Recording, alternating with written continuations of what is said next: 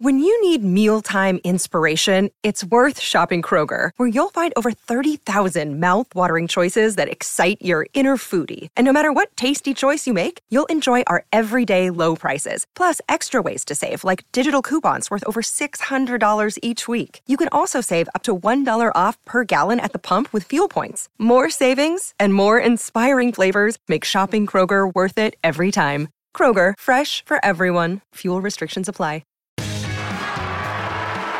Carlton 14-98, Fremantle 6-9-45. In the end, it's the Blues home by 53 points.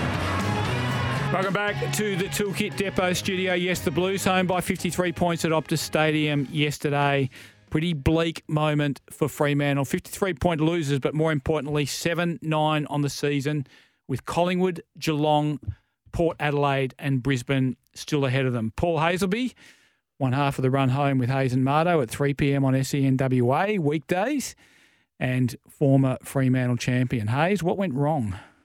Oh, just about everything, Duff. I think you summed it up pretty well early in the show. Look, they had the advantage in the hitouts, and going into the game, that was going to be a key part to the game. But we've been talking a bit about the two ruckmen, Jackson and also Darcy, a little bit this year, that they were so dominant. I think he had 56 hitouts, Sean Darcy, yet they lose the clearance. And so many times it went to the first possession. They did get it to Brayshaw or Sarong, but Carlton had done their homework. And teams are doing their homework, that if you can force a error and a fumble from that first possession player, you can catch them back the other way. And that's what happened. And they were belted up around stoppage. They're pretty soft on occasions. And the work rate, I think the work rate all over the ground was pretty significant. That Carlton came with a plan. They really ran hard. And that was reflected in some of the numbers that we saw with the distance covered. The top five were all Carlton players. And rarely would you see that, because often you'll see the two wingers from both sides actually feature in that because they go up and back. But everything that has gone wrong, I think, at the start of the year, reared its ugly head again. The starts have been an issue. They haven't been addressed.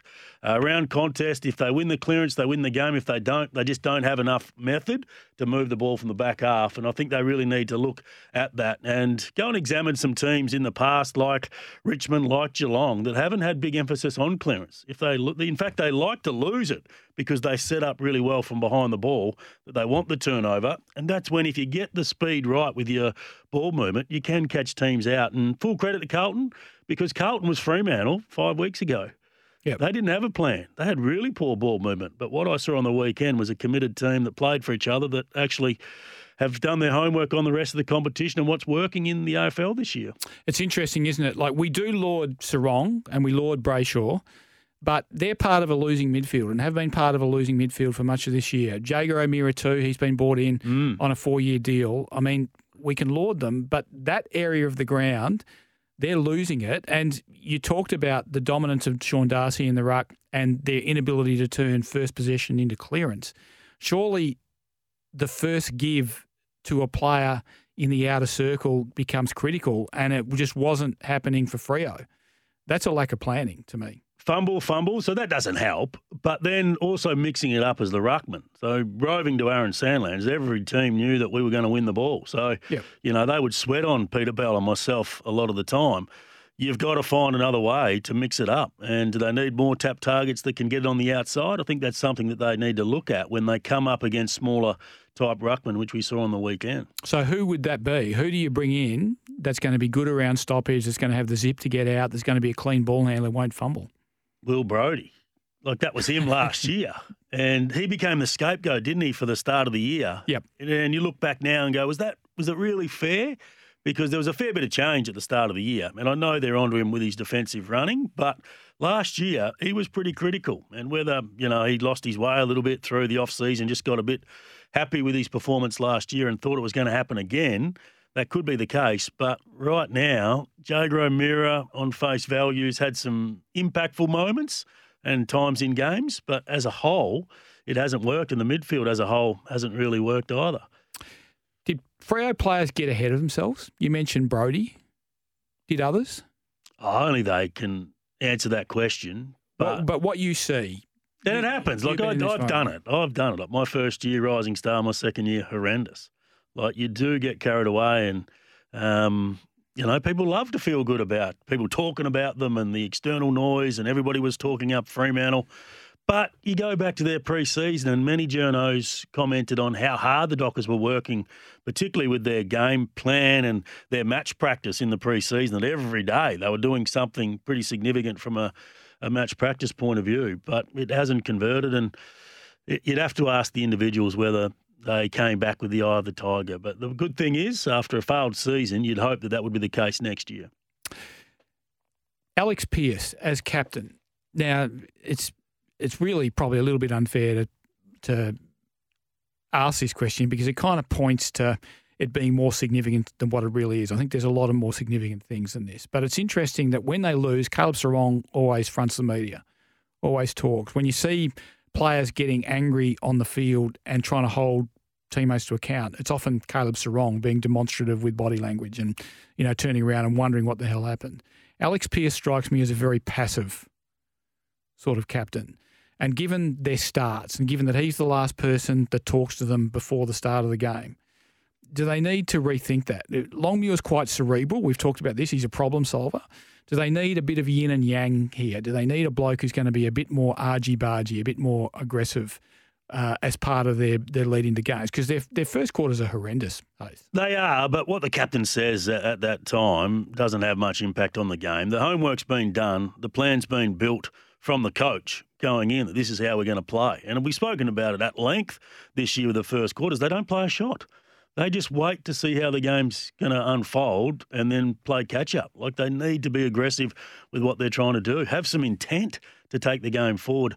Back to the leadership, has it been any better in the midfield? We've just sort of whacked the midfield a little bit about their performance, and in first quarters they're just as much to blame, I suppose, as Alex Pearce. But until you're in that sort of environment, you don't know how strong he is with the workload. But I think what I also notice is in the back half, you've got now probably three pretty passive players. And if you go to the basketball analogy, that what's changed over the last 10 to 15 years is that everybody has to be able to shoot. Because if you don't, what does the defence do? They just zone off the guy that can't shoot. Go back to Ben Simmons and that example. So Fremantle now in the back half, if you're talking about speed of ball from the back half, they don't want Alex Pearce with the ball. So he doesn't even try and get the ball anymore. But isn't that's on them too? Because Alex Pearce used to play with some dash. Yes, but it's been taken out of him. Now he doesn't. Yeah, so I think that might have been coached out of him because he did used to run with a bit of like a headless chook, I used to call it. But perhaps it's time for him to bring that back a little bit. Brendan Cox doesn't run the game forward, does he? Brandon Walker can do it, but he's not touching the ball. I think he had 3 touches on the weekend. You've got Luke Ryan, who you've spoke about. He likes to go wide. He likes to take the easy kick. There's nobody there that's been aggressive. You've got Jordan Clark, but is he real good in traffic or is he better in space? And then you've got Hayden Young, who can be pretty good with the ball in hand, but it's all by foot, isn't it? So there's no run and carry coming from that, and that reflects the game style, and perhaps that's the way he's gone because of the players that he has at his disposal. So you often build your game plan around that. But I would love a evasive, forward-running player in the back half that can take the game on by a handball and start to set them up. Chapman can do it a little bit, but, Nick Dacos can change the direction of the game, and he's one out of the box. But what Caleb Daniel used to do in the back half, I think those players are pretty important, and Fremantle don't have them at the moment. So if it doesn't work at clearance, then you're playing off the back foot from your defence, and they don't have the style to get out there with speed. They rely on just constant kicking their way through, but teams have sort of caught on to that a bit. Let's talk about intent, breathtaking lack of intent generally. I would have thought. It says a lot, doesn't it? Intent means a lot in footy. Like if you look at West Coast versus Sydney compared to West Coast versus St Kilda, what was the difference? Intent. Yeah. No intent from Fremantle. But let's just talk about it when they've got the ball. Fremantle player gets ball, stop, and look where the eyes go. Out. Yep. Not in.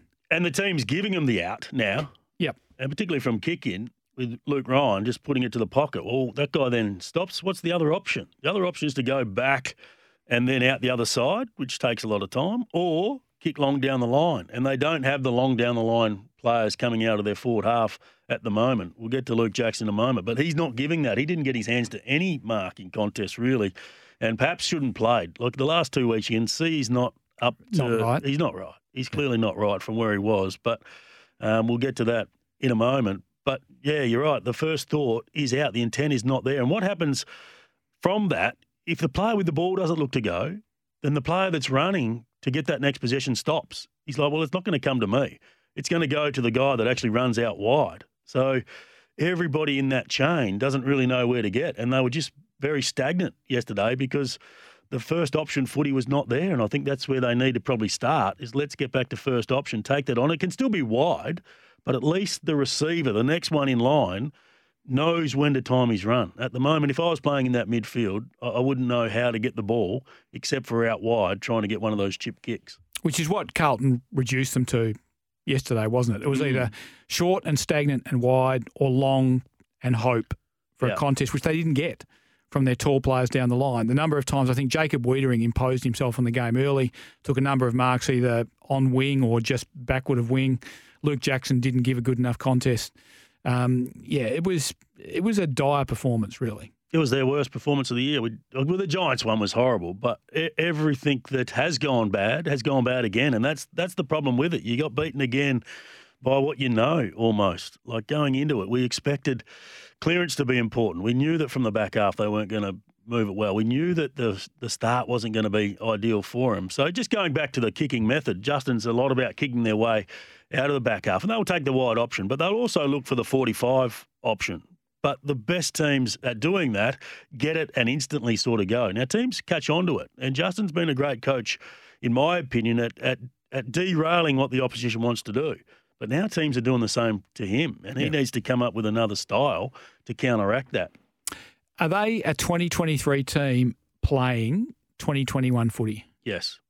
Yeah, they've fallen behind what has been valued and what's been working from all the other teams, or the successful teams this year. And it's about turnover. It's about when you get a little sense that you can go and catch that midfield napping and catch the defence napping, you go. And Carlton brought that into their game, and that's what I was pretty impressed with.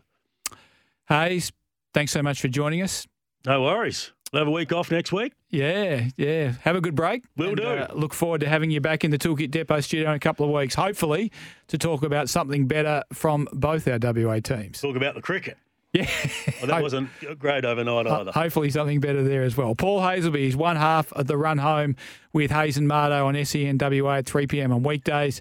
Of course, he's also a Fremantle champion. Not a great day for Fremantle yesterday. What do you think? You can have your say on the Temper at Bedshed text line on 0487 736 736. You can call us on the open line on 13 12 55. We'll be back after the break.